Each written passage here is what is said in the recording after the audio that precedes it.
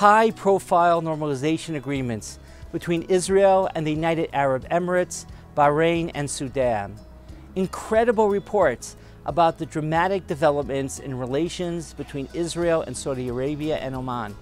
What is happening in the Middle East? After years of underground contacts, relationships are emerging in full view of the entire world between the descendants of Yitzchak and the descendants of Yishmael. All of us grandchildren of Avraham, Av Hamon Goyim, the father of many nations. This breathtaking confluence of events certainly has far-reaching political ramifications. However, I'd like to focus on the religious, spiritual aspects of these significant events. An insight that is found in this week's Parsha regarding the rapprochement between the children of Avraham after a millennia of enmity.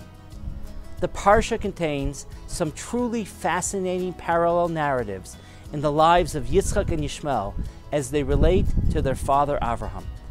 Professor Uriel Salmon, world-renowned Torah scholar and former longtime head of the Bible department at Bar Ilan University, reflects on the Torah's juxtaposition of the two sons' sacrificial experiences, Gerush Yishmael, the expulsion of Ishmael, and Akedat Yitzchak, the binding of Yitzchak.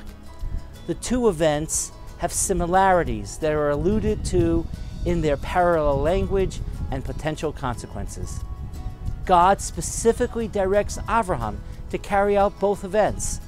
In both instances, Avraham wakes up early in the morning to escort them. There is a foreshadowing to the probable death of both Yitzchak and Yishmael. The rescue of Yitzchak and Yishmael comes in the flash of a moment by an angel, an emissary of God.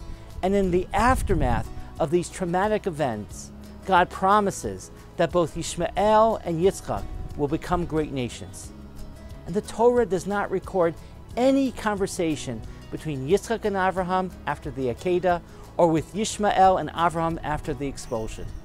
Inevitably, the near-death trauma that each son experiences affects their respective relationships with their father. But when Avraham passes away, both Yitzchak and Yishmael summon the inner strength to come together to bury him. In light of the recent happenings in the Middle East, we are now witnessing a growing formal recognition of the relationship between the descendants of Yishmael and the descendants of Yitzchak, aptly named the Abraham Accords Peace Agreement.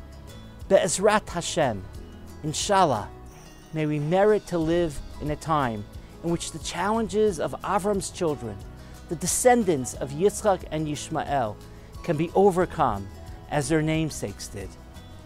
Perhaps together we can help usher in the final redemption process, a process that begins in our Parsha, Parshat Vayera. Shabbat Shalom.